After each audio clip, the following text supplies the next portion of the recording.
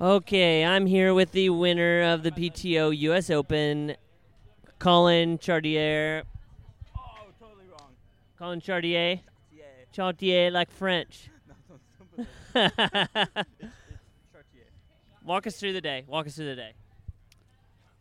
Firstly, I got up at 9 a.m. and it was really relaxing. I forgot to do a few things to my bike before the day. I was supposed to wax my chain, let it sit overnight. And I was chilling with Rudy. We were deciding if we want to watch a movie or not. But anyway, we got to the race site. No.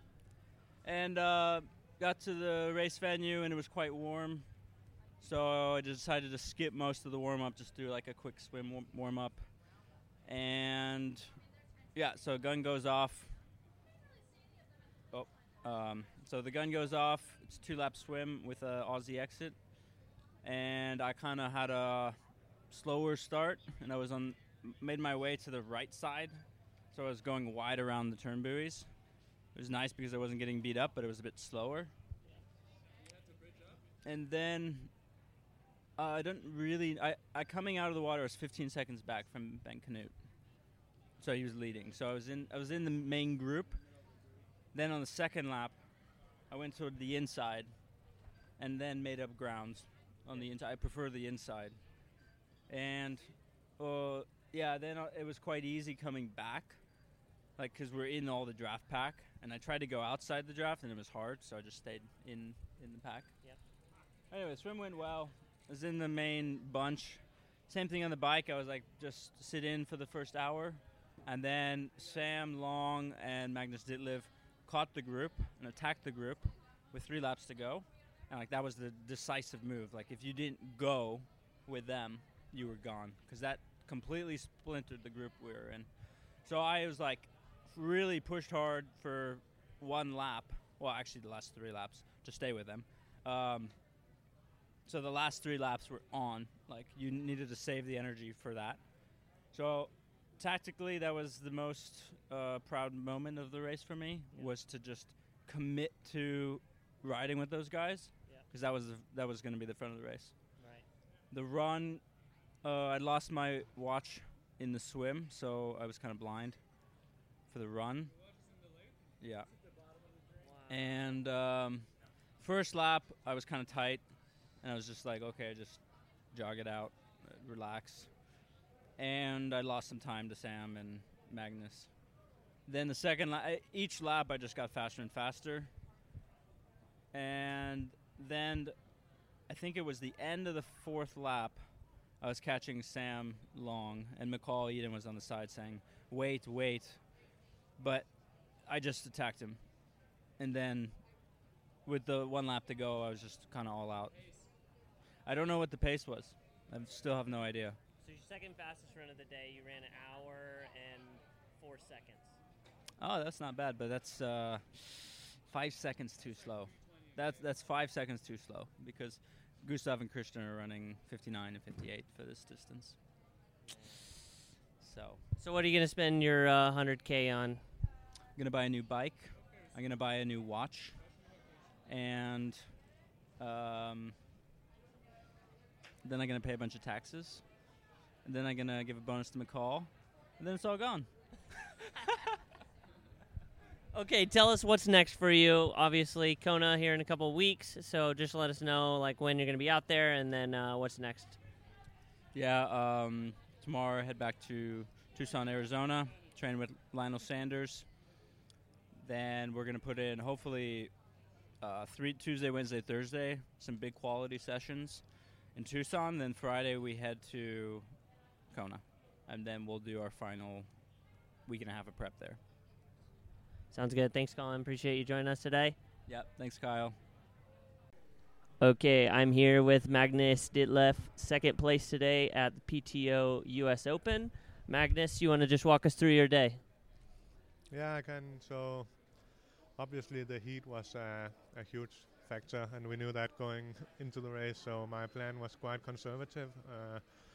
The swim was more of just to swim to the best of my ability and try to get a good start, and I think I swam really well. Actually, it was with the second front of the second group, so I was happy with that, and entered T1 with some strong bikers. So on the bike, I wanted to be a little more conservative than I usually am. So the first lap, I let the others do the work to see if they were able to bridge down some of the time, but I could very quickly see that the gap stayed the same or actually grew. So I got to work and made a huge search to get to the front of the group, because I think we were maybe 10 people in the group, and then got a gap, I think, and managed to bridge the gap to the front group.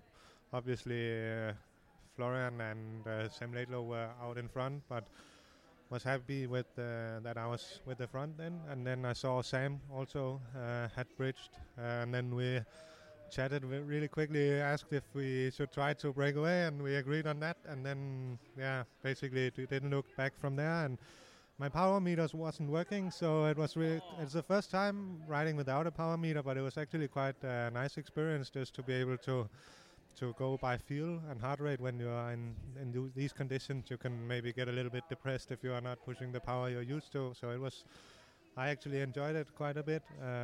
And then Sam and I rode in the front of the group, and one by one, especially on the last 2 laps, I think people started dropping off.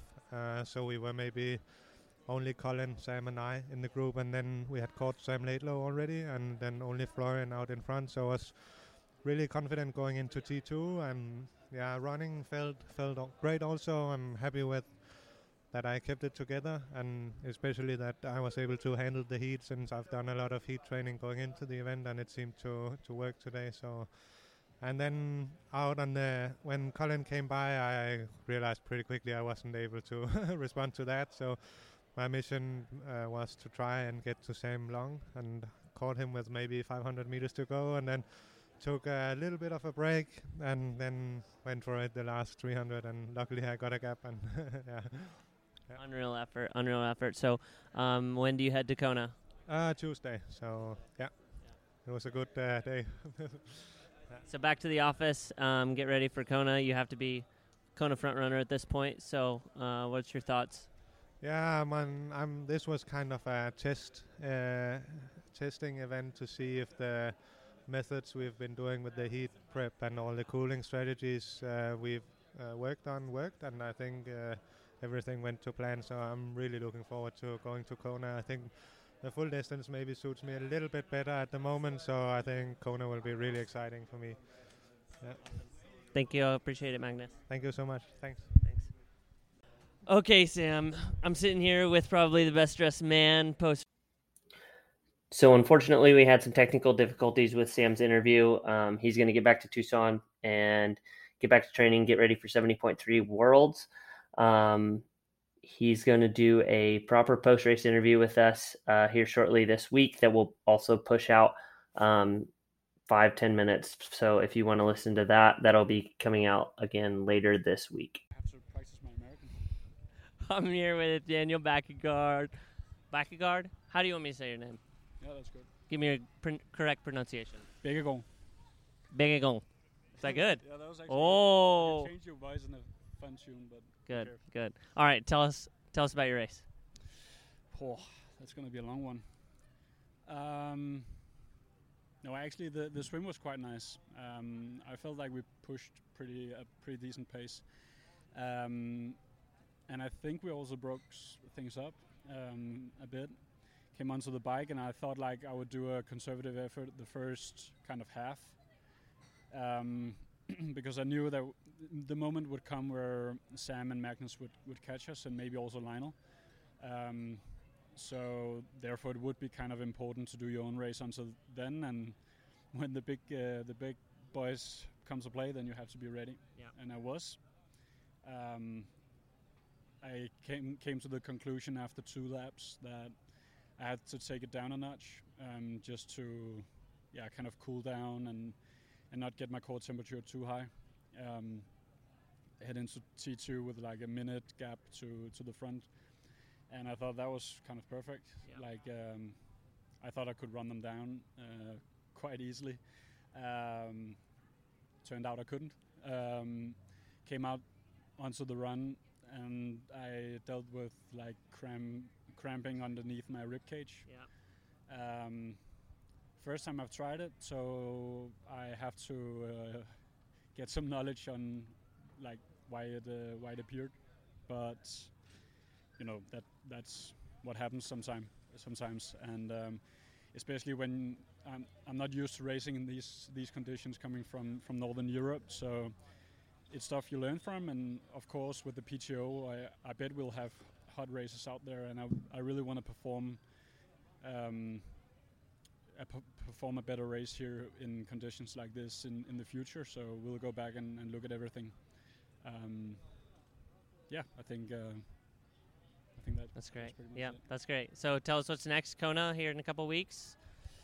Yeah, I go to Kona now and prepare for Ironman World Championships, and then 70.3 World Championships in St. George after that, and then I think maybe I'll go to Israel. Nice. Just have some fun. Yeah. Middle distance champs, big money on the line in Israel. Long distance. It's full distance. Yeah. It's just like I want to race late in the season where I can kind of do some vacation afterwards, and I think Israel is actually a pretty beautiful country. Yeah. So just do some sightseeing afterwards. Sweet. Going there with some friends and hang out a bit. That's I think that could be quite awesome. Yeah. Sounds good. Thanks, Daniel. I'm here with Mr. Kristian Hogenhaug. Fantastic race today at the PTO US Open. Just talk us through it. Yeah, so before the start, because of the heat, I really wanted to take a conservative approach to the day. So the swim was a bit messy, but had a gap to a bigger group with Magnus on the first lap, but then caught up on the second. Then caught him out on the bike and then rode a bit with him, and then because of the dynamics with all the keeping 20 meters, at a point I didn't dare to make a surge to go up to him in the front, and he took off. Then later on Lionel caught the group I was in, and just tried to sit in there and just keep cooling, and then really hydrate 2 liters per hour. Yeah. Talk us through the last couple laps of the run. I know that it was getting a little brutal, so just tell us how you were able to keep your head into it and just grind it out. Yeah, so it was all about cooling. I actually didn't drink much on the run because I'd been drinking so much on the bike. But then, people really started fading, and I actually think I started to run faster. Yeah. Then, with 1.5K to go, I caught Aaron, who was in 6th position, and we had a minute down to 8th. From then on it was just really try to crank it out in the last K to get rid of him before the sprint, and I managed that. So just really stoked before Hawaii. Fantastic performance. So when are you leaving for the Big Island? On Tuesday, So last big focus. So thank you so much.